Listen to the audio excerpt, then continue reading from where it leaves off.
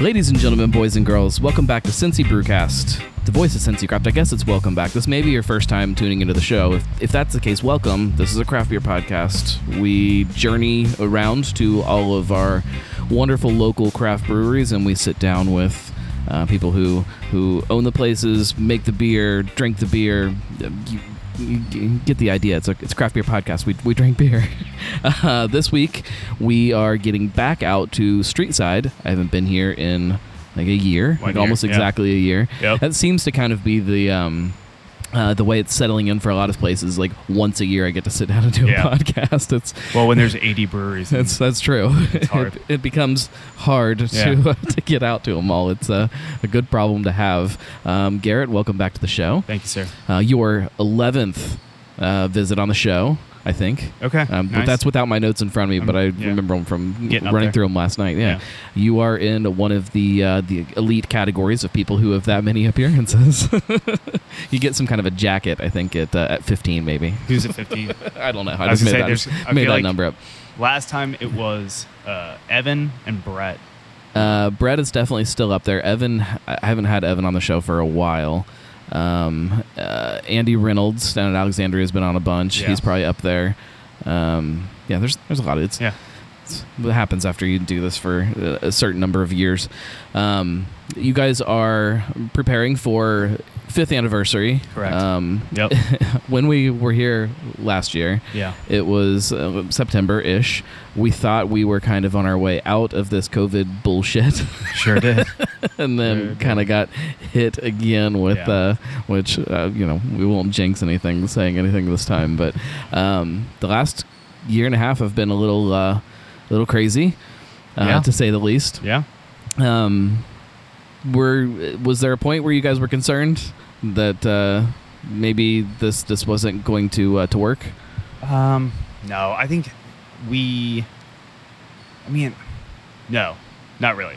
Maybe last year when everything came down and it was everything, every day was a new unknown. Right.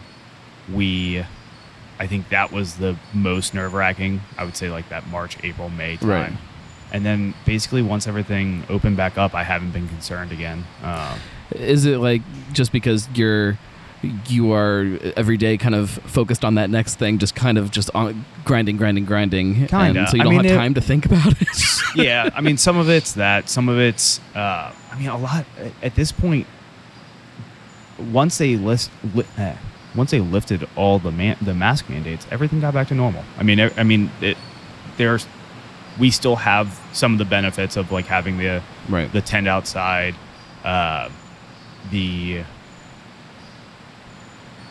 for people who want to sit outside and want to be socially distanced, and not that we aren't socially distanced, but in here for the most part. But there's levels to what you can do when you go out now, and depending on where your comfort level is, or the business that you're in, their comfort level. There's these different levels of ways you can still get out. Yeah, for sure. I mean, and it's we're still set up for everyone. It's not like you have to come here and you're in a tight space with no air moving, and it's a little bit nerve-wracking if you don't have a mask on. But it is. I mean, we're back to normal. I mean, I know that it's not normal. It's the world is not like where we were in 2019, but we as a business are pretty much back to normal, with the exception of like now we can everything, or almost everything. But we were probably going to do that anyway. I mean, we bought the canning line before. I mean, we bought it in November 2019. So before anything, we even knew what was going on, we had that purchase. So it came in February of last year, and then we shut down, March 14th or whatever. Yeah. And we did for 3 months, we canned everything, or for mostly everything. And then we've still been kind of doing the same thing. I think we've only kegged 3 or 4 batches in totality. It's a little bit more even split now, 50-50 cans to kegs. But I mean, we've changed a little bit. We got a new small tank to do like small batch, not one-offs, but like variants. Right. It's kind of like for, I don't know when this will air, but Monday. Okay. I don't know the date of what that is, but next Monday. So we'll have the pumpkin spice latte Return of the Mac came out 2 weeks ago when you're hearing this. And we only did 25 cases of that. That was super small batch just to get a little something out there that was different. That's been our biggest change in the last couple months was more small batch stuff. Right. That tank has allowed us to do smaller barrel projects. So kind of just... Was that something that you were thinking about before COVID? Or Yeah, so we talked about it for a long time. Corey Roden, the esteemed home brewer, right, for those who know, and who also collabed with us along with Brandon Lomax on John Lemon, has been telling me I should get that that tank forever, just to be able to do small barrel projects, do small runs of single barrels or like really heavily adjuncted barrels or whatever, something that's just a little bit different and smaller releases to try to sell out quicker. As a craft beer drinker, like, there is still this thing, as much as I think the industry is shifting a little bit and you are getting people that are more likely to kind of drift into either traditional styles or kind of those regular beers in their fridge that they always have in their fridge. Right. There is still this thing as a craft beer drinker where you want something new every time you crack open a beer. You're just constantly searching for, I don't know what we're searching for, but we just want to keep trying new things and keep expanding that idea of what a beer is. So yeah, and we've definitely found, I mean, that's been something that we found out.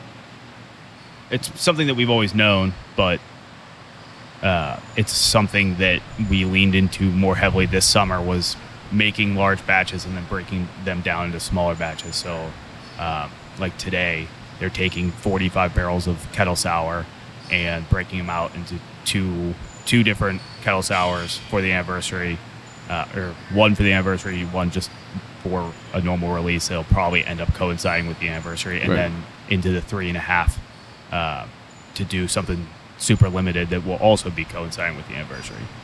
Sounds like a lot of work. It is. Today's gonna suck. So. Well, hopefully this is the highlight of it. This should be the easy part. This is definitely the easy part. We need to drink a beer because there's something in front of me. Because you guys are prepping for your anniversary. Like I said, there is a whole bunch of stuff. I have a list of the things you've announced as of now. Yeah.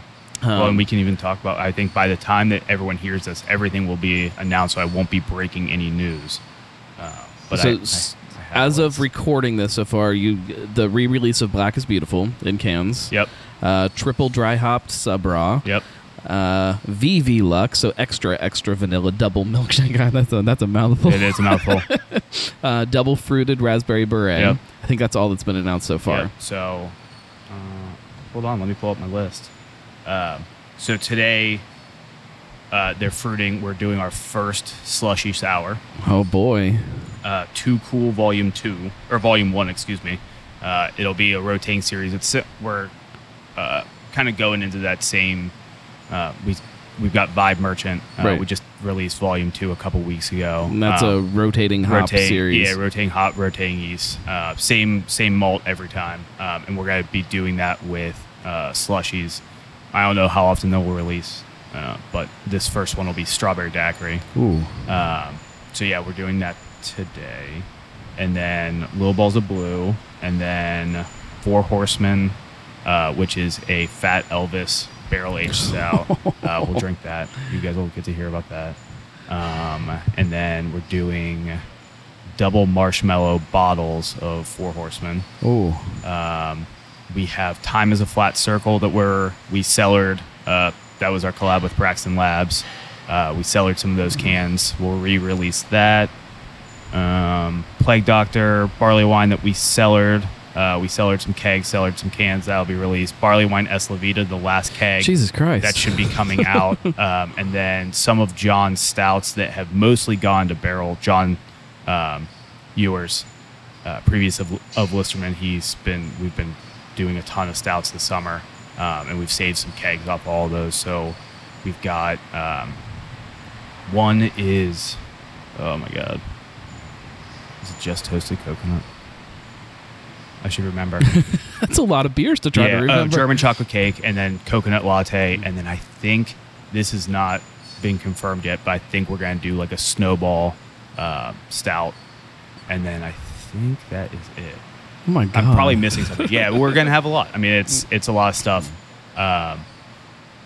It's 5 years. I mean, it's 5 years in 3 days. So we gotta do a lot. 5 years, but also considering a year and a half of that was what the last year and a half has been. Like there is definitely a reason to kind of to celebrate and let loose a little bit. And you guys are. I not that you didn't know who you were before, but every year it just becomes more and more defined, and you do figure out who Street Side is, and like that is something definitely, in my opinion, to celebrate as you settle in. Yeah, I mean, and I think with the, I mean, we've kind of just like evolved with the market. I think. Right. I think that's the biggest thing is like we followed some of the we followed a lot of the trends. I mean, we still make a lot of beers that appeal to everyone, but we've definitely, like, with hiring John, we leaned into pastry stouts. Right. That's what he knows. That's what he's good at. We leaned into that. I mean, so let's drink a beer. So what we have in front of us will be released on Saturday, the Saturday before you hear this. So this is our collab with Pontoon. It's called Unlimited Power. It is an imperial pastry stout with chocolate and marshmallow. Jared came up here. So Pontoon is where Jared, formerly of Listerman, where he ended up. Yep. So he came up a couple weeks ago. Great. And this turned out really well. It's Dutch cocoa powder and a ton of marshmallows. Yeah, I get the cocoa big. The marshmallows, when you mention it, they're definitely there. Yeah, I think you can smell them. I think the aroma of them is pretty intense. That's awesome. I wouldn't, it's funny, both pastry stouts and a lot of like the New Englands or the milkshakes, I would never claim those as the styles that I gravitate towards, but every time I drink them, I'm like, my God, that's good. Yeah. It's one of those things where it's like it's nice to drink. I don't drink a ton of them, but when I do, I enjoy them, and I think that John's addition has definitely upped our stout game pretty significantly. He's helped us tweak some of the recipes, even like Black is Beautiful. I tweaked a little bit with some of his knowledge and guidance. Well, it's a perfect pickup as a business for you guys, because it's not that you weren't already known for stouts. Right. I mean, you guys have cranked out some incredible stuff. It just kind of it takes that and focuses it even more and gives you more of a strength and more of a focus that you can kind of lean on. Well, and we were only doing. I mean, we only had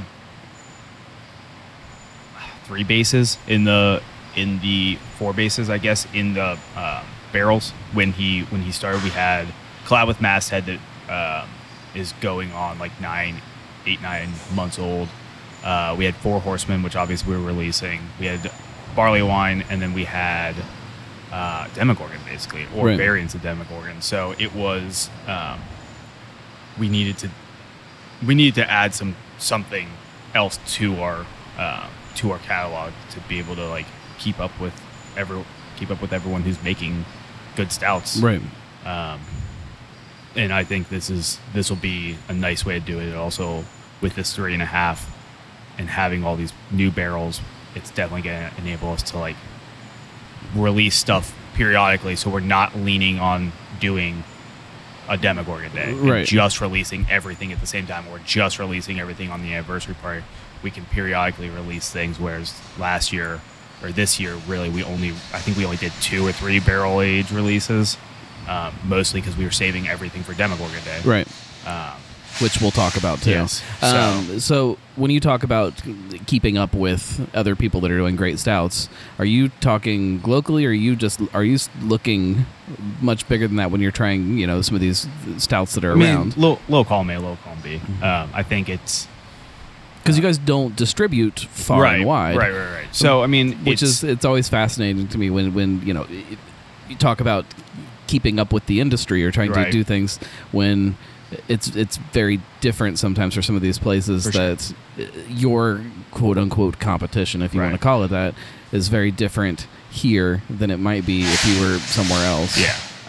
And I think some of it is like coming with the collabs that we've done. So with Microphone, learned a bunch. We bought a piece of equipment specifically because I was there and I was talking to those guys, and they were telling me they were singing the praises of this. Just like it's basically just an infusion tank. It's great for all the stuff that we've been doing, as opposed to like hanging bags of coconut or coffee or whatever in the tanks and then having to pull them out after the beer is sat on it for an extended period of time.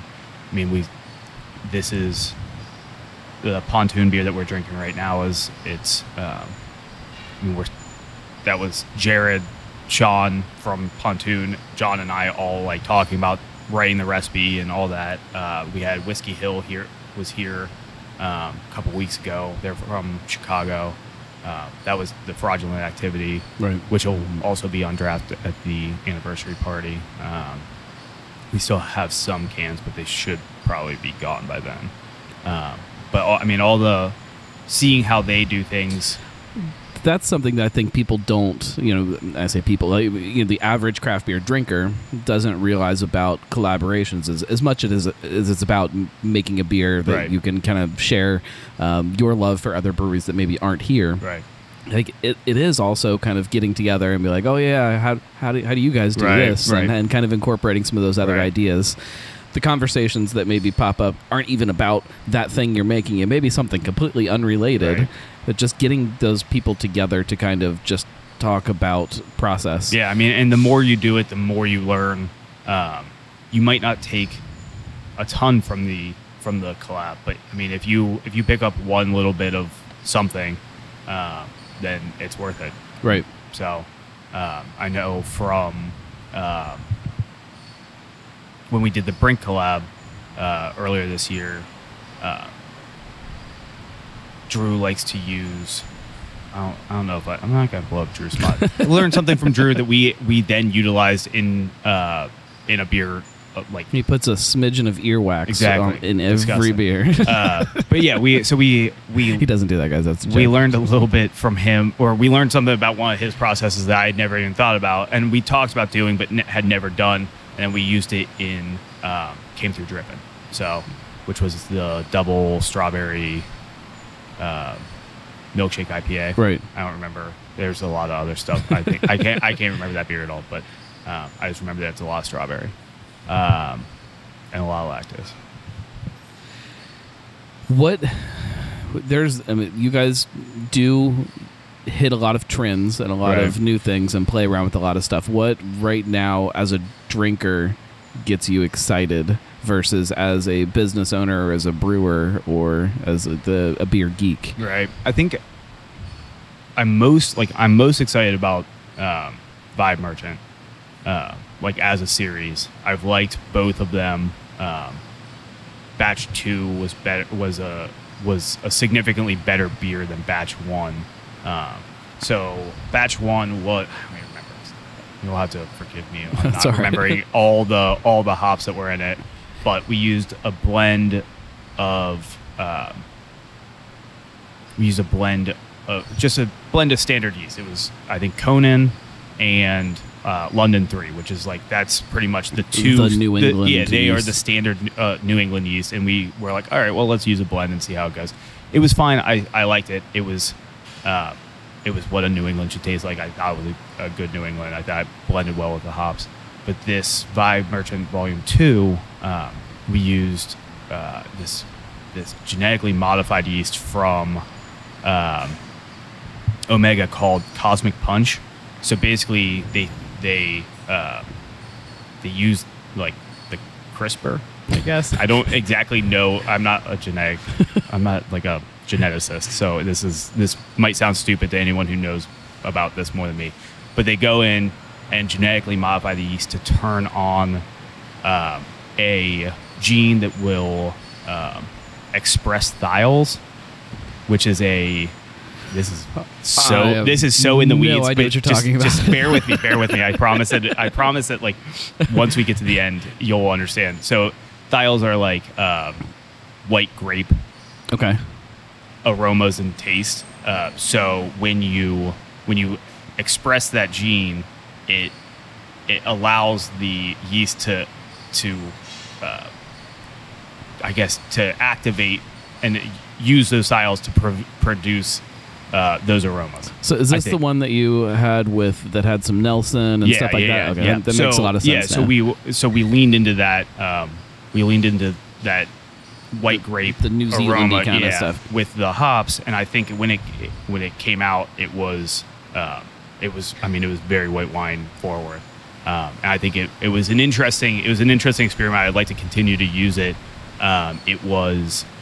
It's definitely like the most like science heavy beer I think we've ever done. Like there was a lot of like I was doing a lot of research on it, and it's probably for your average beer nerd or even consumer. It's not all that. It's not who gives a shit. Right. It's whatever. It's a yeast. But like if you're like into that and like into like the differences between yeasts, like that is as interesting as it gets, and that's like the next wave of things that people you'll see a lot of is people utilizing genetically modified yeast to do different variations of different beers or to express aromas that you won't get. I mean, I know that I don't know if you've heard of like the Philly sour, but it's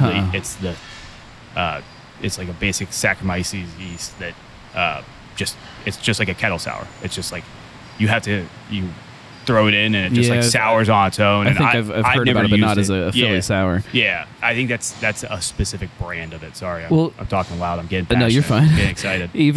Even like the idea of the Quebec yeast and like the things that's doing for the industry and enabling people to do some fun stuff that maybe they just the experimentation on that yeast side of stuff is for sure. It just every time you have a group of people focusing on one of those ingredients of beer, the whole thing just gets better and better and better. And it's crazy to think that brewing has been around for how many hundreds of years at this point, and you still have advancements being made and people dialing this idea of making dirty water. Yeah. And, it's crazy. And I think just yeast isn't like where it's going to stop. I mean, not that they're going to genetically modify everything, but there's, one of the cooler things that we found is Sugar Creek malt. Yeah, that is a place. Yes. Okay.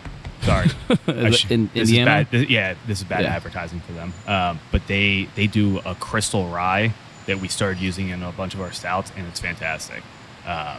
Or in anything. We did a rye wine with Pretentious, and it was like, it was like 15% of this crystal rye, and then we use a bunch of malt from Riverbend down in Asheville, and it was the weirdest beer that I've ever had. Pretentious took half. They're going to sour it. We're aging most of it in bourbon barrels. We've got one keg of it. I think we're just probably going to hold off on it because it's too weird.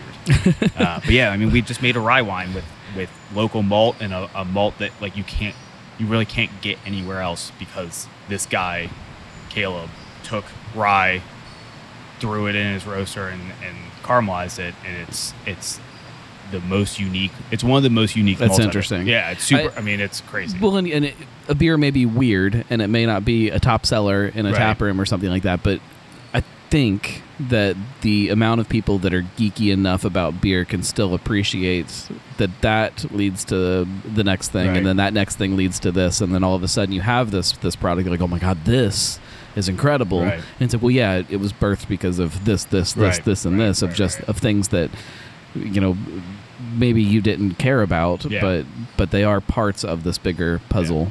Yeah. I think it's. I wish I remember. I feel like the barrels were interesting, but I don't remember what they are. So it's we've got too many now for me to remember. How many barrels do you guys have down there now?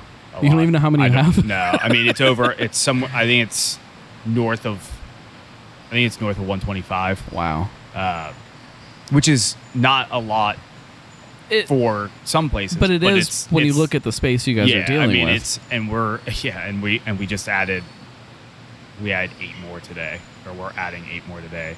With the pontoon collab went into. That's the only thing I know, because we just filled those barrels. I didn't fill them. That went into OKI barrels, Laird's apple brandy barrels. and one of the Nashville Barrel Company barrel picks. And then we're filling Black is Beautiful. We're doing 2 barrels of that for next year. I don't know if it'll be anniversary or what, but that's just going into two new riff barrels. But yeah, that's on top of all the other stuff we got going on So today. the standard question that I feel like I ask every time I'm here, what does this growth, I mean, it just gets more and more crowded every time I see what you guys are doing here. How does that factor into the future of Streetside as far as trying to find ways to expand and keep slow, steady growth, which, as Right. we've seen for the last year and a half, is extremely important. Right. You grow too fast and then something happens Right. and you're kind of stuck. I mean, honestly, like some of it is, I don't think that there's. I think if we maintain how we're going right now, I think we'd be happy. We add a food truck for everyone who has not been here. That is your our food truck. Yeah. So I think it's that was a nice change. It's a lot easier to manage everything when it's yours. Right. Well, easier, but also easier and extra harder. headache Yeah, to tack easier and into. harder, but easier because we when it's going to be open. Yeah, and we know. Yeah, we know everything. Everything. Hopefully, nothing goes significantly wrong, or like if there's an issue, it's us fixing it as opposed to somebody else or whatever. It's much easier to deal with a hiccup when it's your fault or something that you can own and look. I'm sorry that this happened. Yeah. It's on us instead of having to be like, man, that shouldn't have happened. Sorry. Yeah. Right. And then what do you do? But yeah, I think us having that as a nice is like a nice natural growth for us to expand more into food.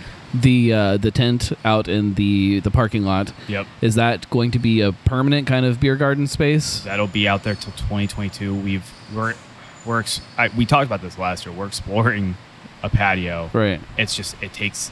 I think we've been working on it since the last time you and I Right. talked. So it's just taking a long time. We are. If it debuts, it's either going to debut this spring or 2023 spring. It'll either be built in fall of 20. Wait, is it 2021?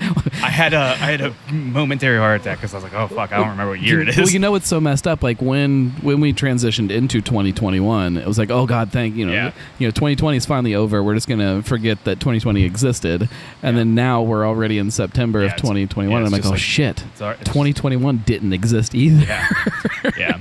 So it'll either debut in the spring of 2022 or debut in the spring of 2023. Right. It just depends on lots of factors. And you can blame COVID for if it doesn't appear until 2023. Just you can blame COVID for that one because there are a lot of things. If anyone's building anything out there.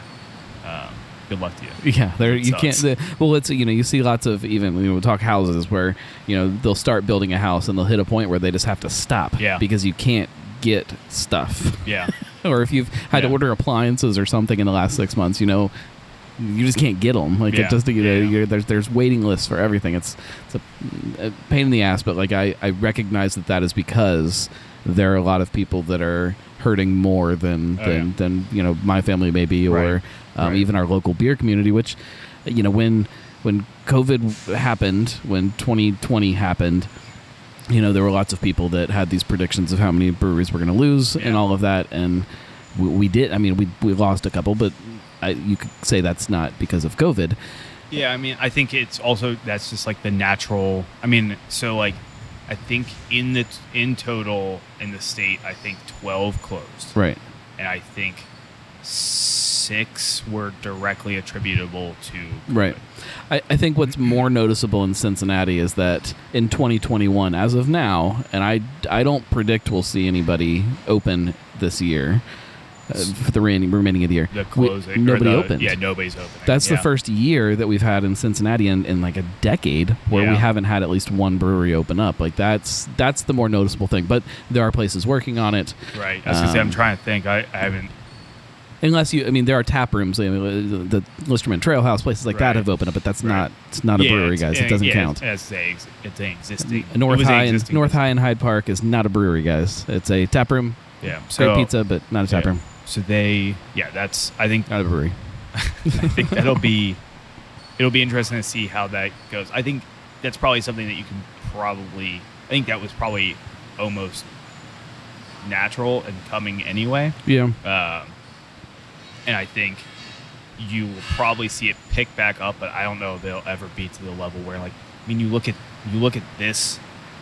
September, and there's like fucking 8 anniversary parties going on. I mean, and I'm probably on the low end. Well, there might be, and they're all very close ages. It's you have like what 2 or 3 breweries in town that are older than 10 years. Right. Everybody else has been within that little window. Yeah, like what 7 to 4 years old, and then everyone else is a little bit more spread out once you get out of that range. But yeah, I mean, it's crazy to see. I mean, just like planning this, like trying to find a weekend is hard. I remember when we opened, Fig Leaf and us shared an anniversary. You guys had separate days, though, right? Days. It was like one day apart. Yeah, I think they opened. It was weird because like I only count like the day that we were first legally able to pour a beer as our anniversary. Some other people. It's very hard sometimes. Call it the grand opening. Some people call it whenever we had the soft opening. So like, there's like 3 days that you could pick. I mean, that's kind of like why this weekend was picked. This weekend is the 23rd was our soft opening 5 years ago. Right. So that's why we picked this weekend as opposed to going for the October weekend. Right. And a lot of times that's because JBF is around that time, so we try to stay away from JBF. Right. But obviously this year that was last weekend. Right. So, talking about growth, you see it happening here. Everybody that's watching can see the things, the moves that are being made, and I think it's, as of right now, it's being done in a very smart way. You look at some of those older places. Mount Carmel is the example I always like to use. That it seems like they are slow to do things, but that enables a brewery to last as long as they do. If you rush into every decision and dump a bunch of money into something, sometimes you get caught with your pants down, and COVID, whatever the newest thing is, makes it a little tough on you. So I like watching how you guys are growing. Could you have been 4 times the size that you are right now if you had just I don't know. Probably not. You could have, though. Yeah, but would that have been the right move for Streetside? Yeah. And I don't think so. Yeah, I think it. A lot of the investments that we've made have been,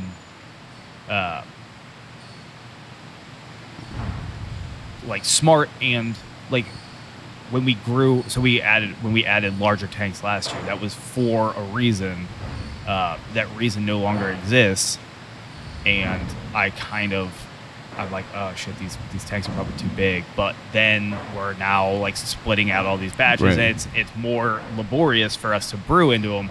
But we're also able to fill up the tap board almost completely now because we're able to take these larger batches and split them into smaller batches and do different things. And that's why you see a lot more unique beers coming out. So the large tanks that we bought that probably aren't necessary are now an advantage as opposed to what 6 months ago was not an advantage. Right.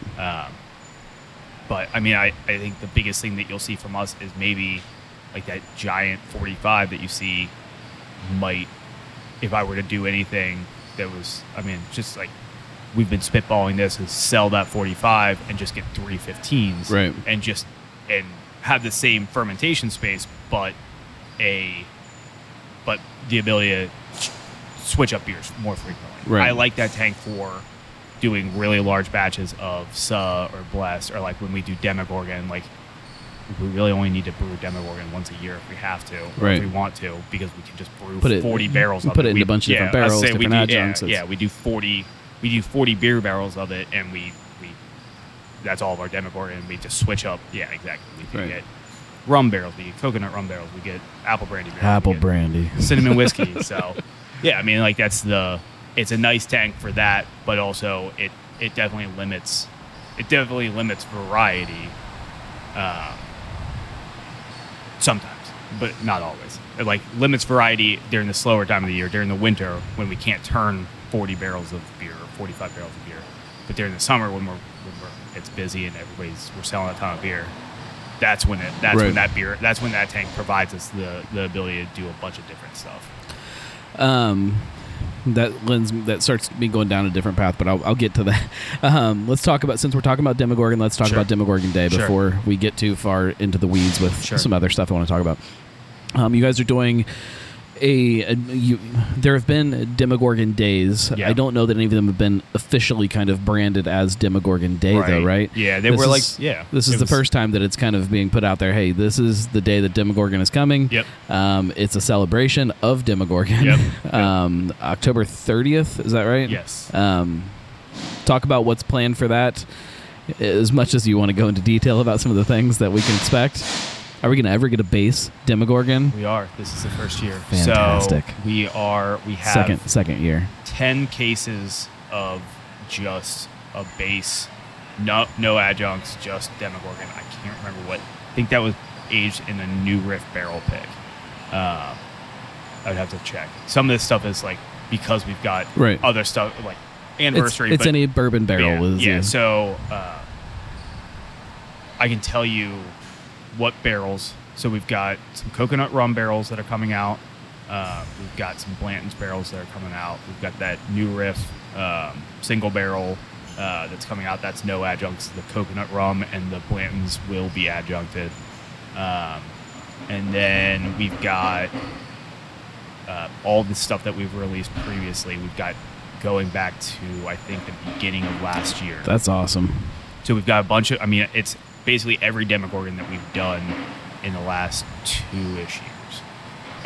And then we'll probably have some other surprises. We'll have the artist who designs everything is doing all the branding for it. That's cool. So I don't know if anybody's looking for his art. It's Andy Sahoza. He does a lot of our cans, doesn't do all of them, but he does every Demogorgon can. So he's doing all the branding for it. So like, look for glassware, look for T-shirts, look for all the designs that we put into it. And we're gonna go all out. It's gonna be try to make it a little spooky in here, and then we'll see. I mean, and then after that, You're gonna walk in and all of the tables are gonna be nailed to the ceiling, Yeah, exactly. so that you run the Yep. upside down. Yep. So. I love Demogorgon as I guess as a brand within Street Side. I love how every can or bottle that gets released has its own personality. I love it. I think I mean, it's my favorite beer that we do. Well, that's not true. It's not my favorite beer that we do. It's my favorite. It's my favorite thing to think about, like when we're doing everything. We were gonna do a Demogorgon Day last year, and we didn't. We could have, right, but we didn't. And so this year we're going probably a little bit more in than we would have otherwise. And I think next year will probably be a little bit. Well, no, next year probably won't be any tamer because we're gonna have so much more stuff. And then I guess I should have said we'll also have like the limited bottle stuff, like we did with Right. Apple Brandy. We'll be releasing some of the we'll do adjuncts on top of adjuncts within those other 2 barrels that we're releasing. Within that series, how do you decide what goes into cans versus bottles? Because it's the first Demogorgon bottles we've seen since the very first original one. So this is kind of like John's thing. Actually, it is 100% John's thing. We said he suggested this when we hired him. It was like one of the things that, not that he pitched us, but he's like, I think this could be a really unique thing that we could do within the Demogorgon series. So basically, I tell him, you figure it out, and you tell me what we need, and we do it, and we'll help you. now that it worked really well the first time, we'll help you more. But like the first time, I was like, no, I'm not helping you at all. Like you got to figure this out because I don't want a bottle. I don't like bottling. Right. We don't have a bottling line. We have to hand bottle everything, so it's a huge pain in the ass. But it does make it more special, though. For sure. And I mean, when you can only get 60 bottles, and you have to be here. Right. So that's one of the things that we're gonna.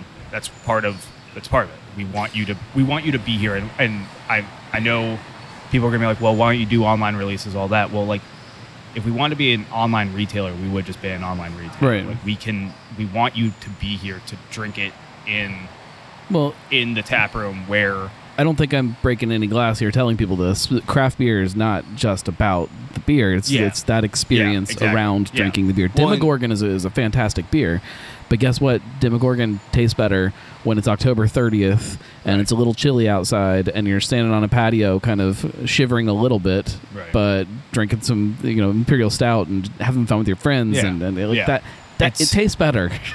I think the thing that's kind of been forgotten this past year is like the experience of it all. Like a lot, like when breweries do these events, we put a lot of time and effort and thought and all that into it. Like it's not unless you're immunocompromised or like whatever, you have kids or you don't want to be in public, which I understand. Like then I understand why you want online releases, but like because some of us have kids does not mean we want online releases. Sure. I just think it makes in-person releases more important because you can get away from your kids. Right. I think it's just like we do a ton of work to put all this stuff together. Everything. I mean, literally everything.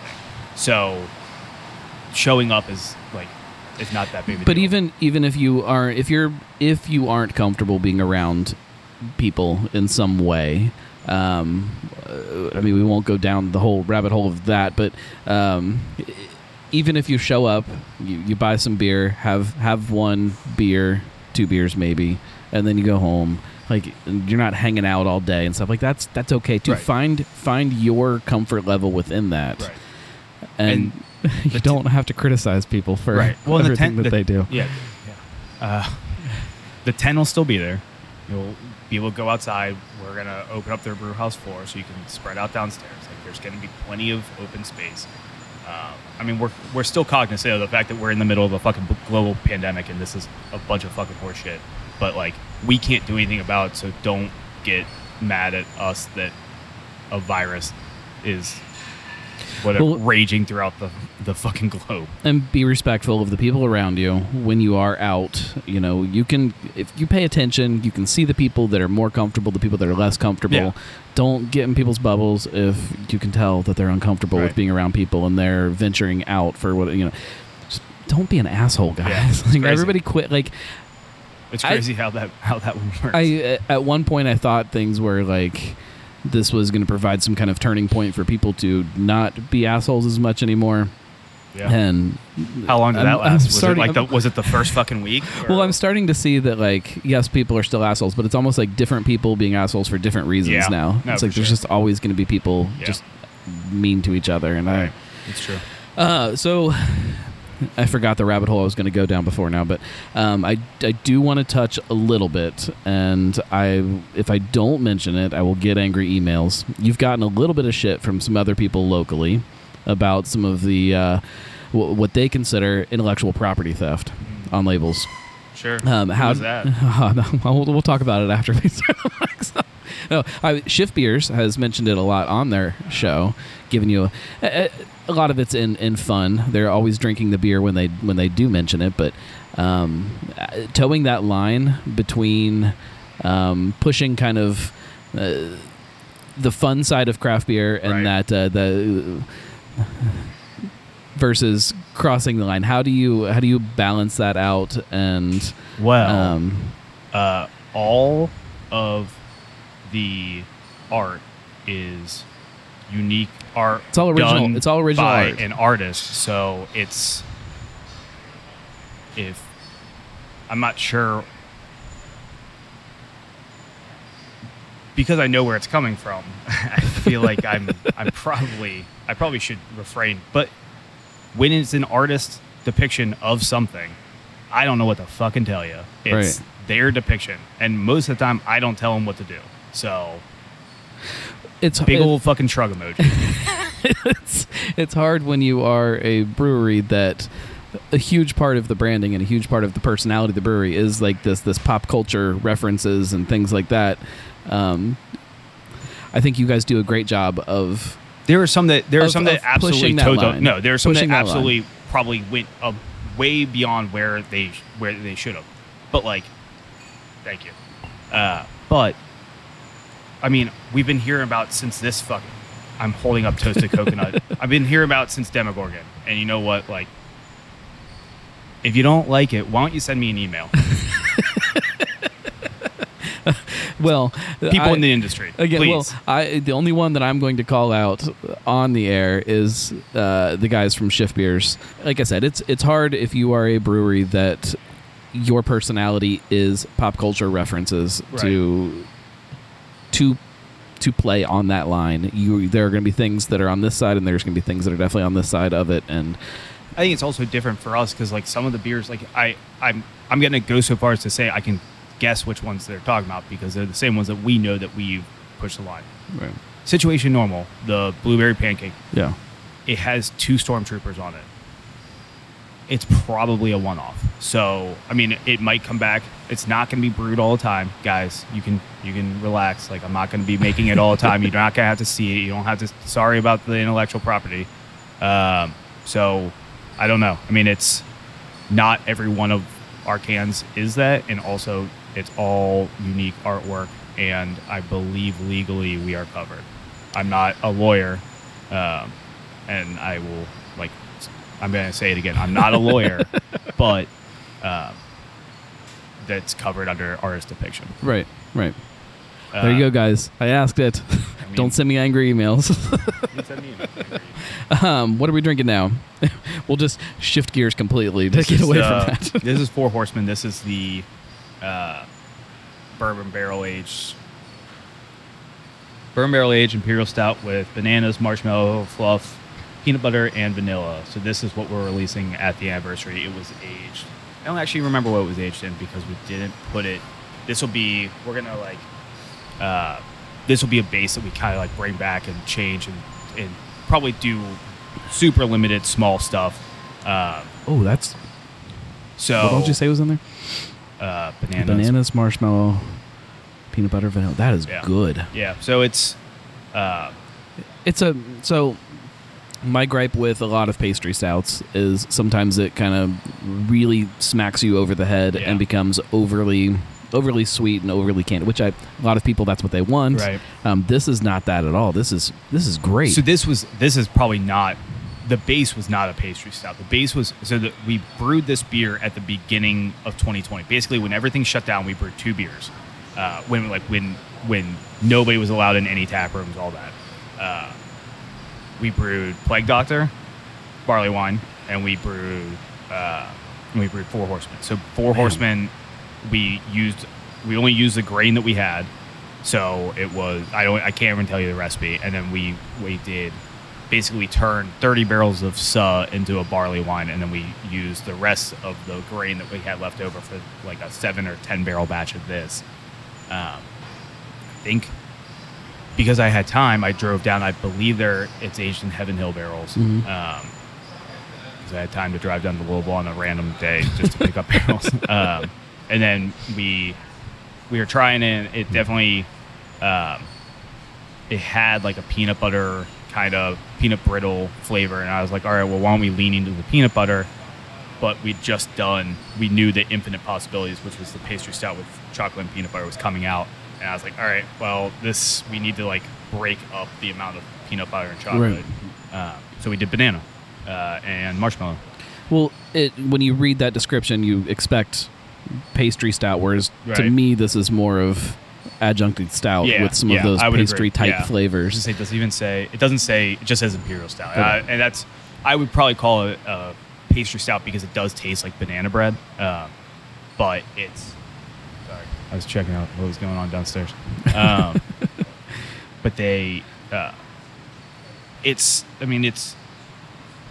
not too sweet. I think it's just the perfect level of sweetness. It doesn't hurt.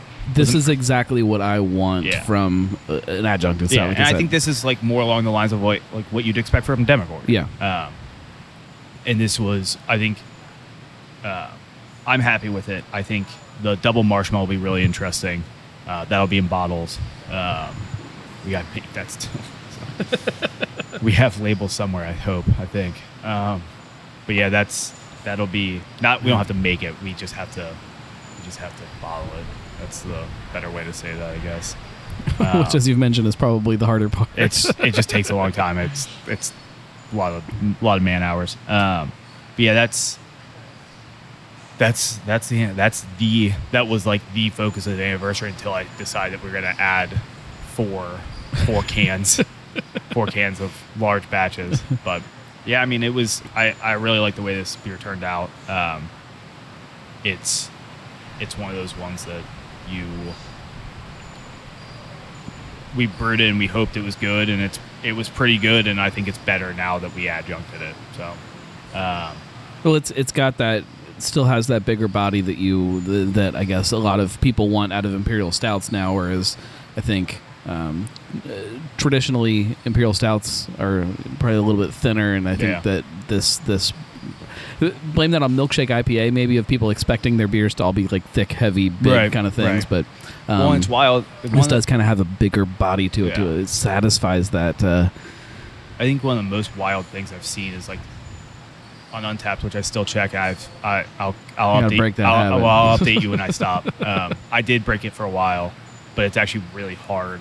It's harder now that we're releasing so many beers. Right. You got to check stuff. You got to check names more frequently. It's the amount of people saying like a pastry stout that finishes like super high finish and gravity, which if you're a beer nerd, you know. If you're not a beer nerd, it just means how much sugar is left in the beer.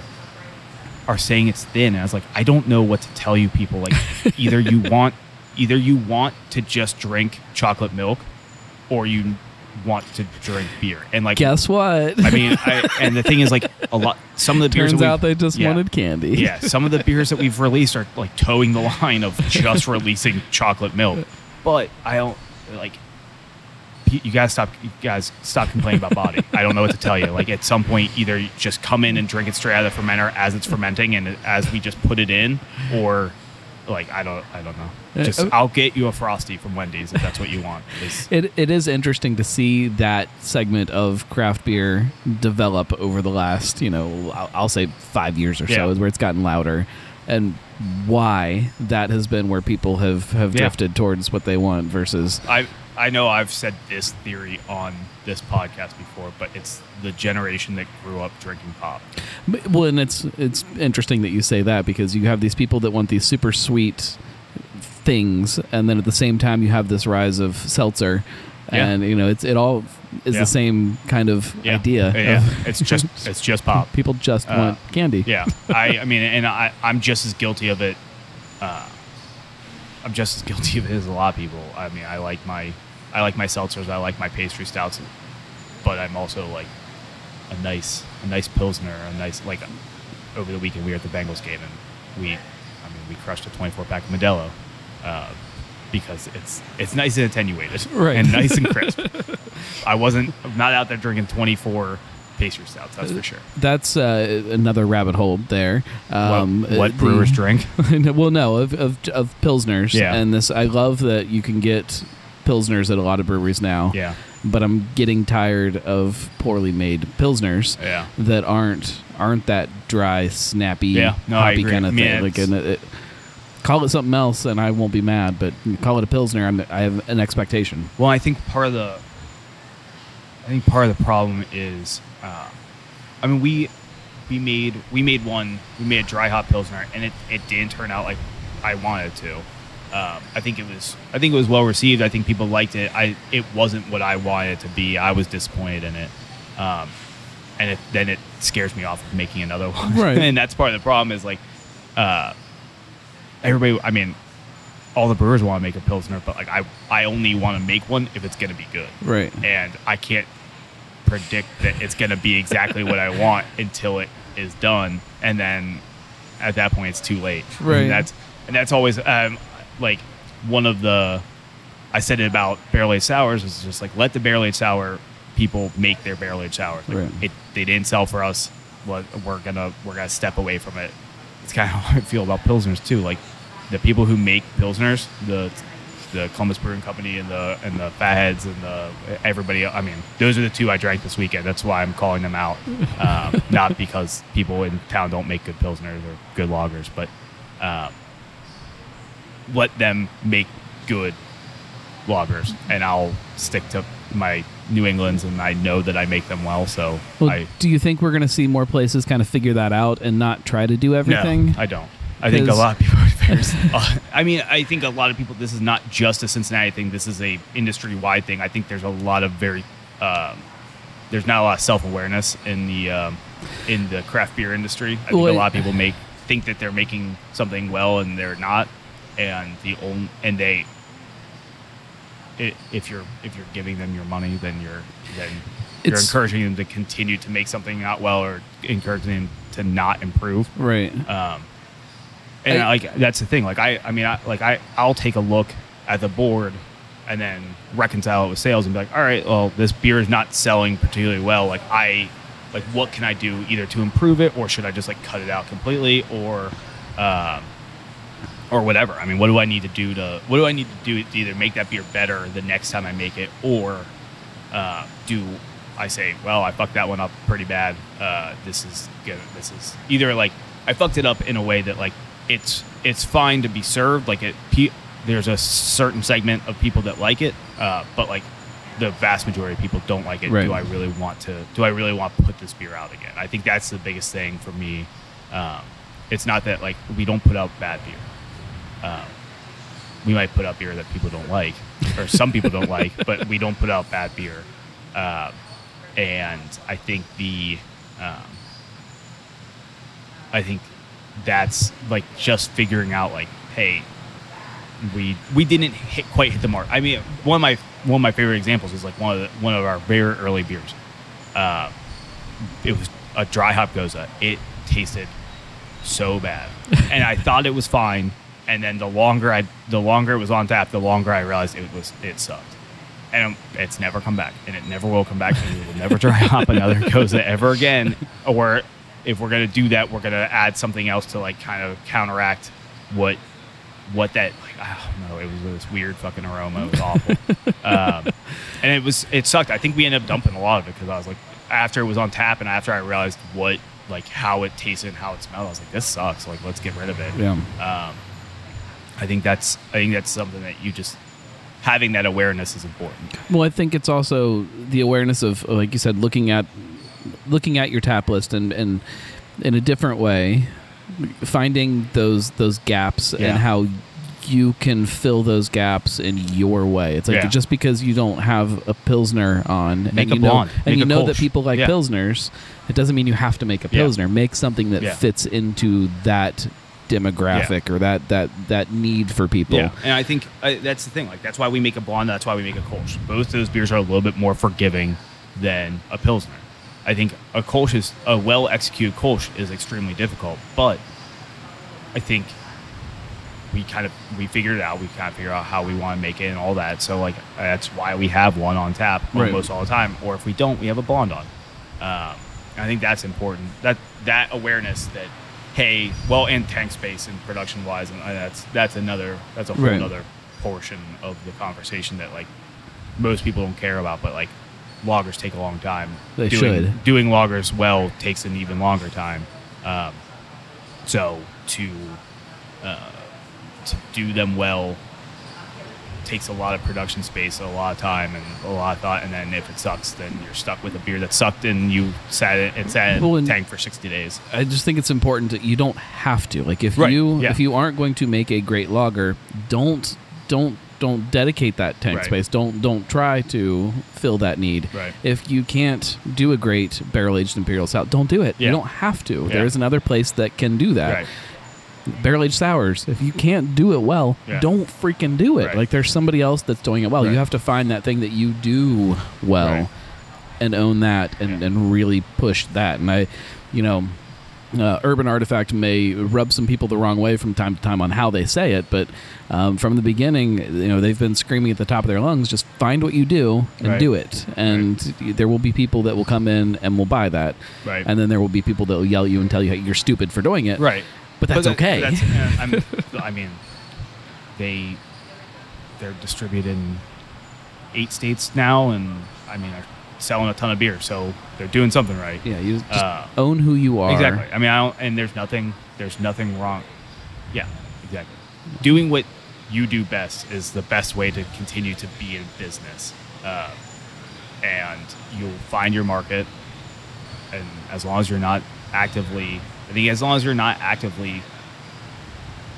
making it difficult for customers to drink your beer or whatever, not even like, I mean, like, if you are in a hole in the wall 30 miles from civilization, Right. you might have a hard time. You might be making the best beer in the world, but you're probably going to have a hard time Right. attracting customers. But like, make it a little bit easier.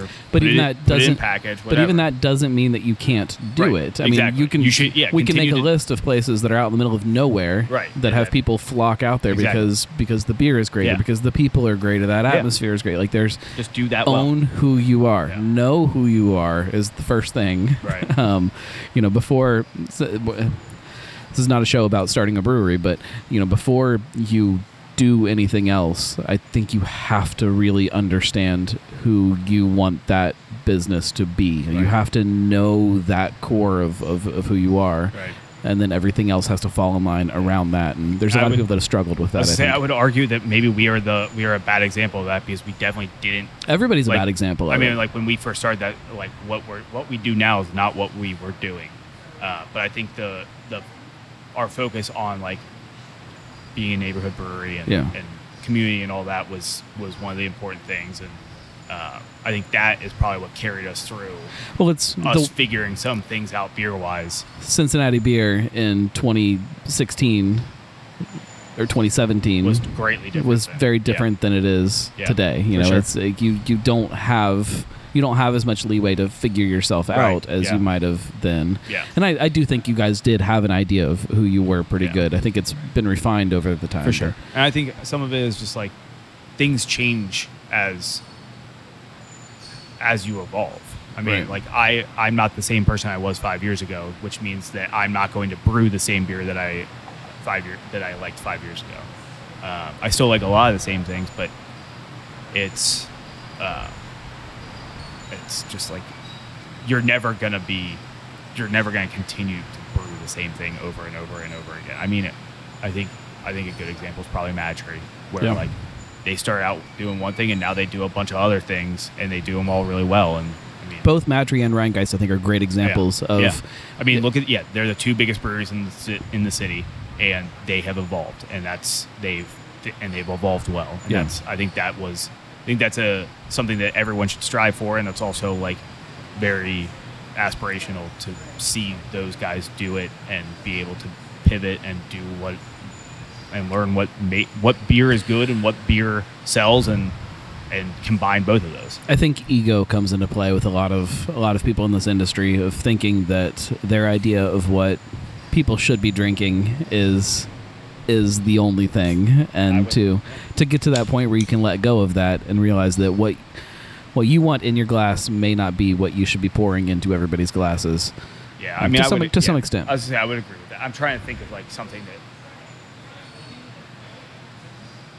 I don't think I have any beers that we're married to that we make over and over again that like no one drinks, because I'm very confident. But if when you guys were planning this brewery, I told you that you were going to make a beer with vanilla and coconut and peanut butter and Skittles and something, I don't know that you would have believed me.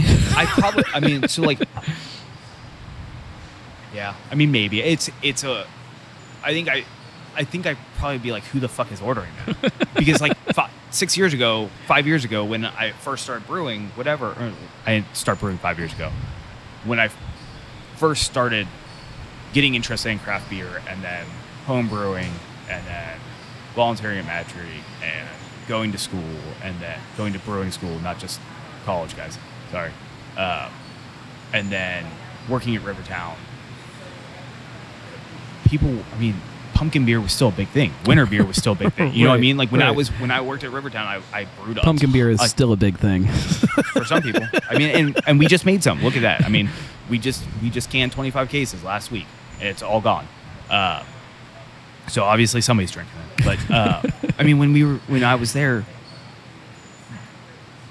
pastry stouts weren't really a thing. Yeah. I mean, I think we did one of my last beers may have been like a Buckeye stout.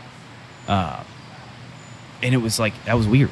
Yeah. It wasn't like something we weren't making a ton of, and it's hard to remember that. Yeah. I mean, like Roebling was a thing, you know what I mean? Like Roebling still is a thing, I'm sure, but like I don't know. I don't know either. But like we were making 100 barrels of it at a time. And now a coffee stout, a nitro coffee stout or a bottled coffee stout is kind of hard to find. Right. There's still some places that do it, but like that's how different it was.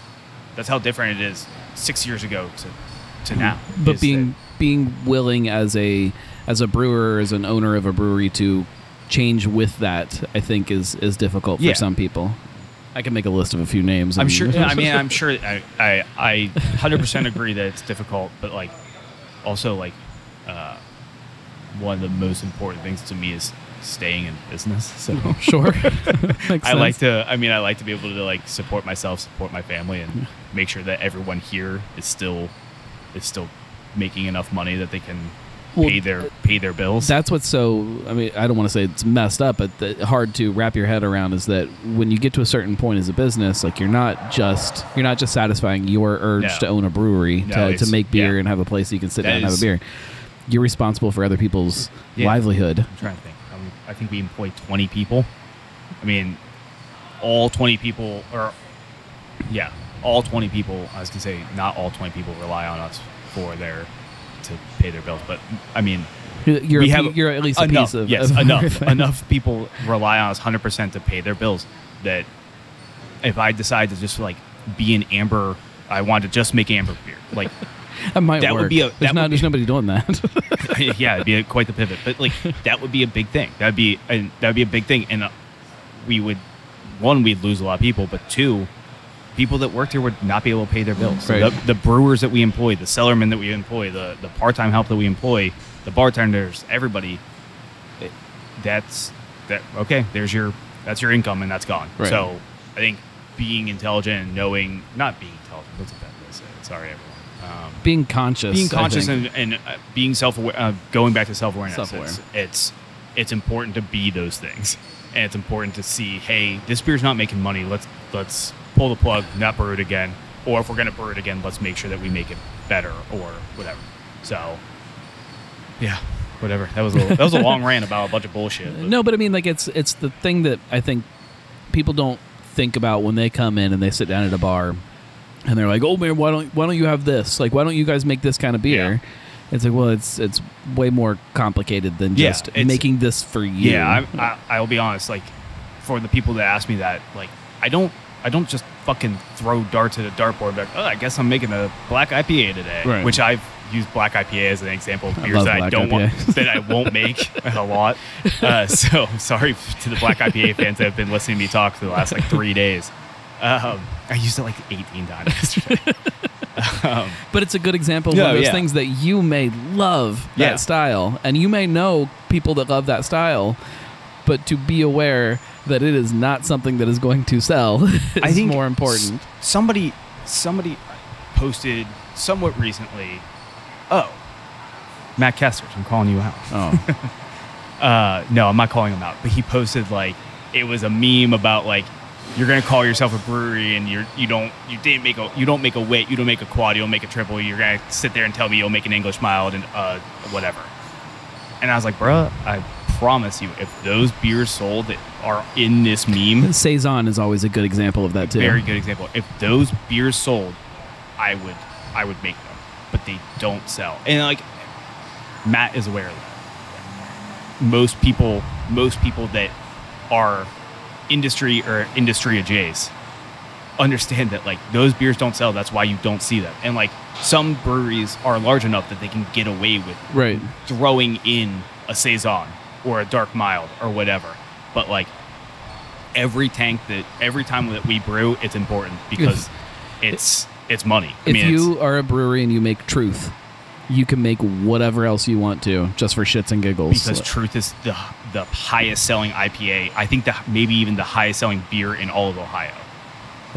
I don't have the sales numbers in front of me, but I've heard that reference enough that by other people who do know sales numbers, if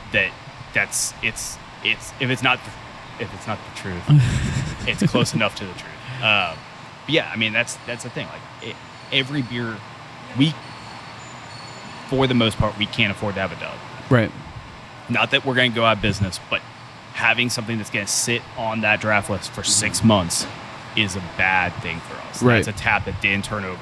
Those are kegs that didn't turn over. Those are cans that didn't turn over, all that. So, like, when you come in and you say, hey, man, I really, really, really like... name something that sucks.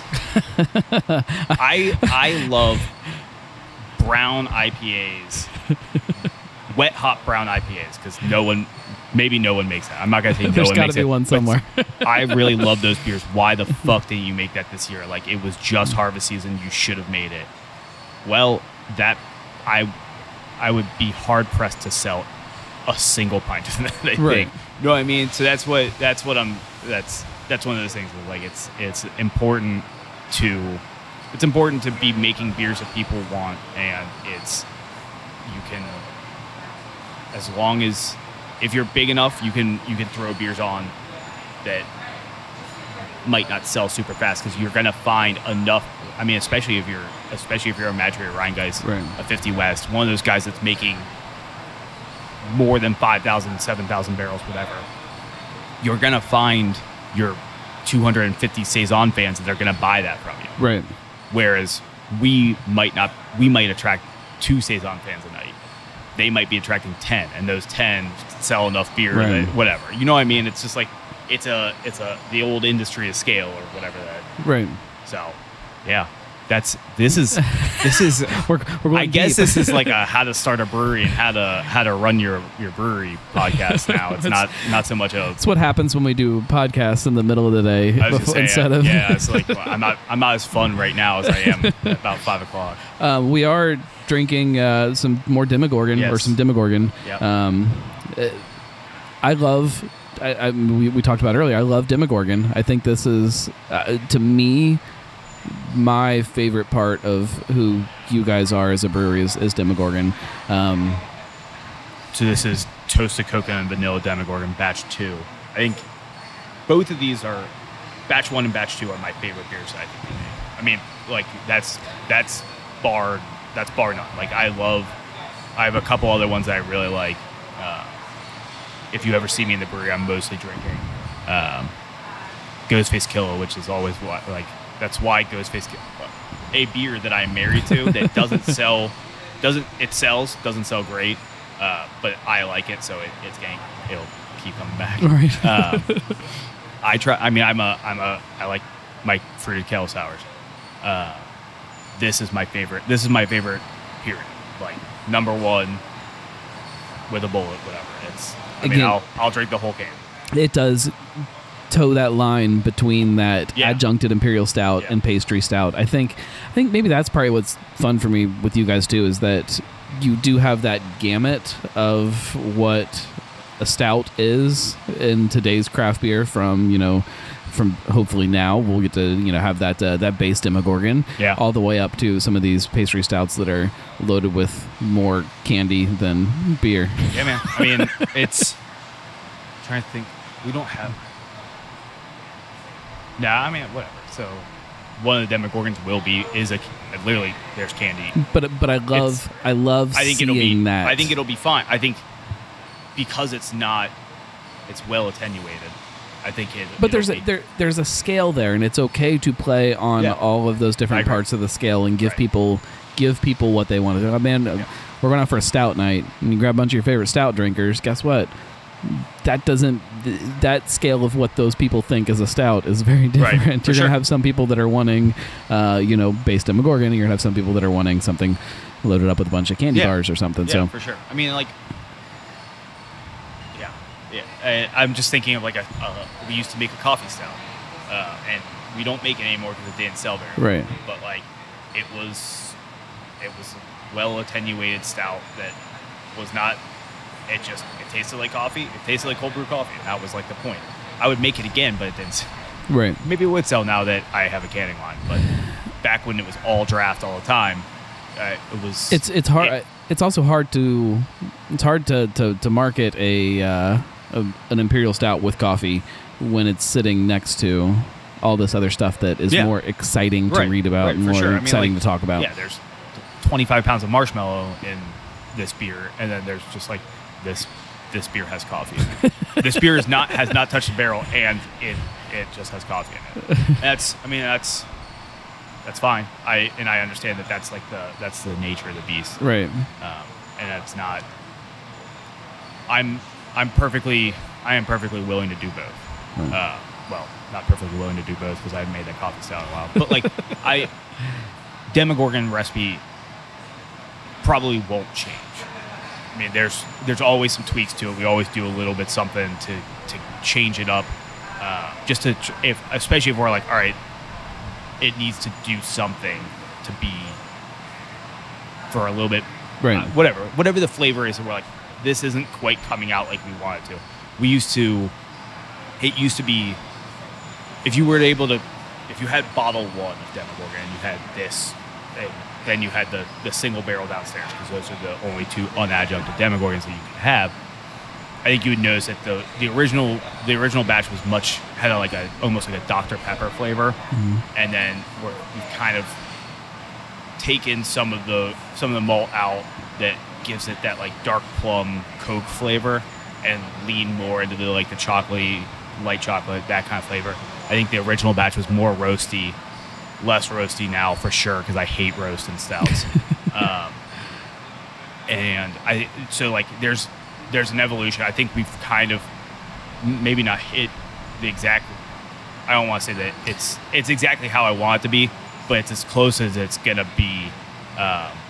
There's always something that changes, but and that idea of what you think it is supposed to be may change over time too. For sure. Like that's what makes it fun. Yeah.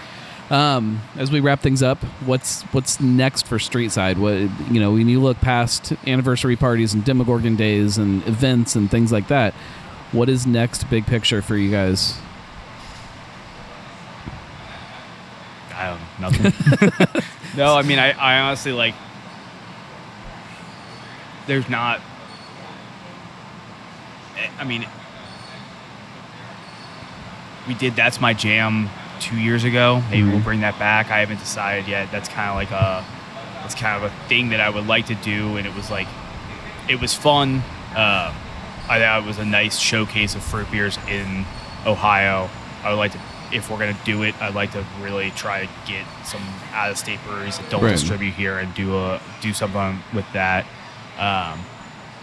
But that's you don't have some secret plan for world domination or anything, though. No, man. I mean, just trying to make some beer. Just try and make some beer. Try to not hate my life too much. Well, I mean, this can be a very good life if you remember what you're doing. I think it's make some beer that people like. Try to go to some cool festivals that we aren't hosting next year. I mean, we've got John will be down at Brownie Bash with Pontoon next week. I don't think we have anything else. I guess if Fobab decides to invite us, we'll be there.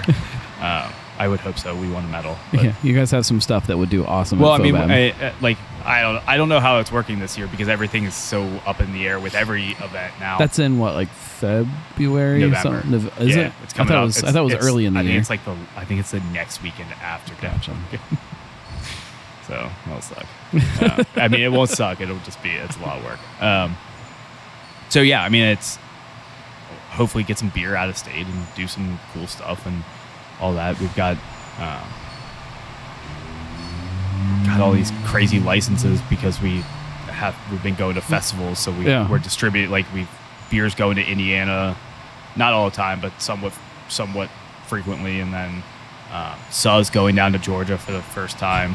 That's fun. And so like because as part of Brownie Bash, like the distributor wanted to pick something else up so that they weren't just shipping a pallet of 2 Sixtels. Right. So we're sending down Suh.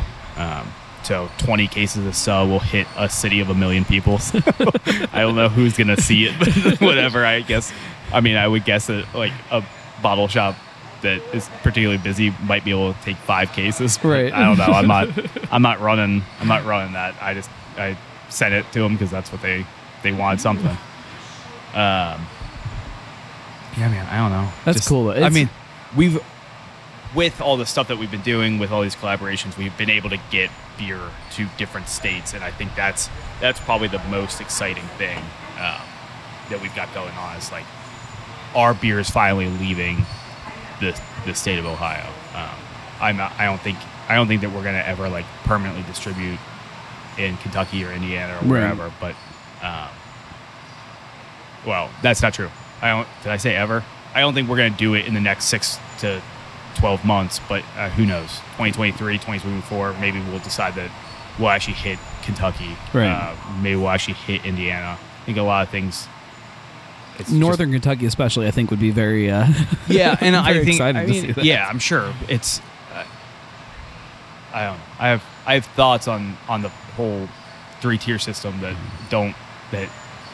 part of why I'm so reticent to send beer to other places and have to sign my life away to someone to sell my beer. Whereas these, especially in Indiana or Georgia now, it's a temporary license that only lasts a couple months. Right. So, yeah, that's a whole show within itself, talking about some of that stuff. Yeah, you'll have to bring on some people that are probably a little bit more comfortable talking about than I am. And I'm very comfortable talking about, but just not on a recorded. Understand completely. Well, I appreciate you making some time. I know today is a hectic day for you guys.